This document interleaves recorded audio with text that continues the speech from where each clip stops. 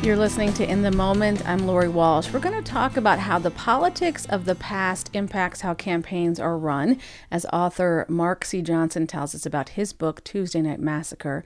But first, the politics of today. This legislative session, In the Moment, is bringing you inside the rooms where decisions are made in Pierre. Today, in their own words, listens in to the House State Affairs Committee as committee members consider House Bill 1245 that would reduce the time period for absentee voting. My name is Steve Howgard, District 10 Representative, here on behalf of House Bill 1245.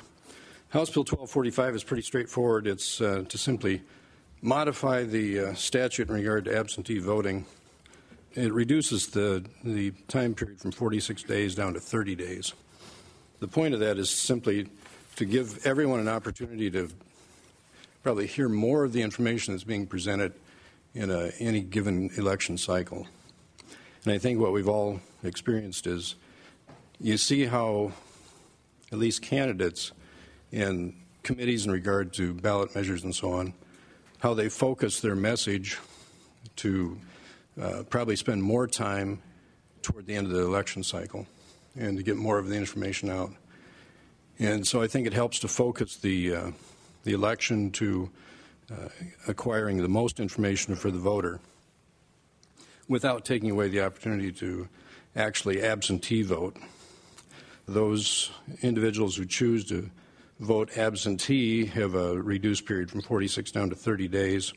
You know, you talk about some of the advantages of absentee voting, which would be voter convenience and satisfaction, potential financial savings, potential turnout. You also look at the downside of some of those issues. Most people, hopefully, are studying the issues before they get to the polling place. And so the idea that they would sit at home and have a better opportunity there, I don't think is really a viable argument. I think that the voters presumably are looking at the issues and considering their options well in advance of the time that they go to the polls. And so you'd want for the voters to not only be well informed, but take it very, very seriously. I know we across the country now we're talking about options for online voting. And that's, I think, diminishes the significance of the whole process down to the point where this is just an afterthought. And it shouldn't be. It should be one of the most profound things that we do as members of a republic. And also there are concerns about whether or not the voter fully understands the process when they're at home. If they're at the polling place, they have an opportunity to ask questions.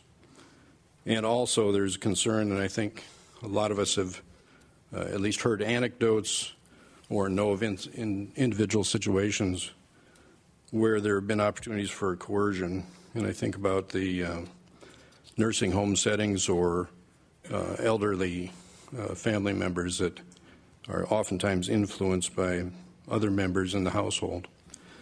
So that's a concern as well. And then the idea of mail-out ballots. If you look at the lower income spectrum, oftentimes individuals in that situation will be moving on a regular basis. And I think you can see that in South Dakota on reservations in particular.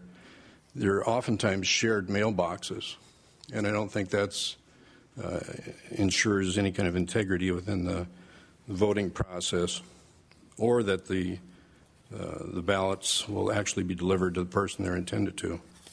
So those are some of the pros and cons. The idea of shortening the time is, like I say, to focus the issue down to the importance of the election itself, and we should have such a high regard for the election process that we don't want to diminish that. We'll move on to opponent testimony for House Bill 1245. I know we have a couple online, but we'll start with who's in the room. Good morning, Mr. Chair, members of the committee, Steve Barnett, Secretary of State for the great state of South Dakota. We're here today in opposition of House Bill 1245. We have concerns over tightening the time frame for our state's voters to cast ballots in our elections. The current 46-day absentee voting period has been in place since 2013, when it was increased from 45 days. The additional day was to account for the potential of the required 45-day UOCAVA requirement falling on a weekend. UOCAVA voters are uniform and overseas citizens covered under federal UOCAVA absentee voting laws. South Dakotans have had at least a 42-day absentee period since 1985. In closing, our office believes that the current absentee timeframe has worked well for our state. We have received no complaints from voters concerning the absentee period being too long. Nothing requires our citizens to cast their vote early. Instead, they can choose at what point during the absentee period they'd like to vote or wait to cast their ballot on Election Day. I think some of the most informed voters are going to vote early. A lot of them will cast their ballot and then maybe head down south. I don't think they're waiting for a newspaper ad or a postcard to come in the mail. So, again, thanks for your time this morning. Our office will stand by for any questions. Thank you, Mr. Secretary. Further open on testimony, good morning. Good morning, Mr. Chairman. Members of the committee, Roger Tellinghusen, registered lobbyist for the South Dakota Association of County Officials, which includes the registers of deed, treasurers, and auditors, who are your local election officials. And out of the 66 auditors in South, or 65 auditors in South Dakota, 31 of them responded in an email, if you will, to our office here in Pierre, and not one of them supports this bill.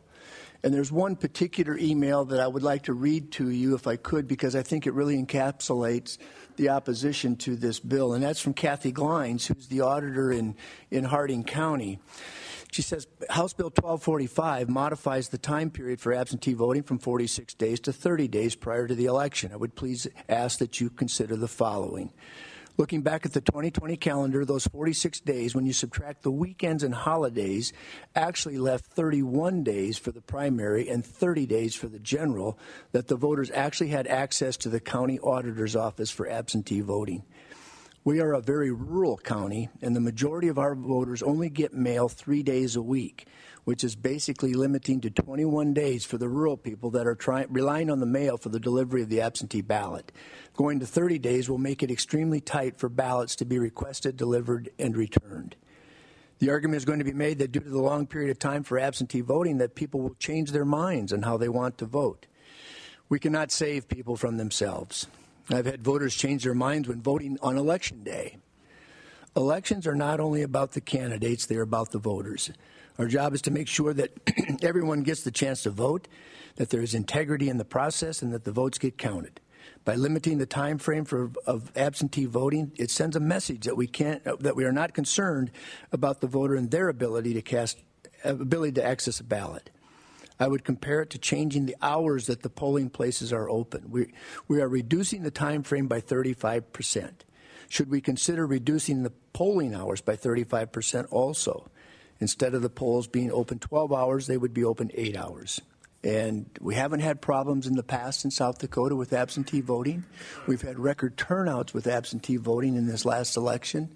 And I think that's indicative of the people's access and ability to vote absentee and participate in the process. That's really what this is about and should be encouraged and not limited further than it is right now. Following debate and questions, committee members voted 7-6 to refer House Bill 1245 to the 41st legislative day. There is no 41st legislative day, of course, so that bill was defeated, and the number of days available for absentee voting will not change. You can hear complete hearing testimony at sd.net. Follow the South Dakota Legislature link in the meeting archive section. Well, later in the hour, we find inspiration in finding freedom and in building something together, but first, the cost of division. Author Mark C. Johnson explains how the 1980 defeat of U.S. Senator George McGovern and 3 other Senate Democrats changed forever the way the U.S. Senate does business. You're in the moment on listener-supported SDPB.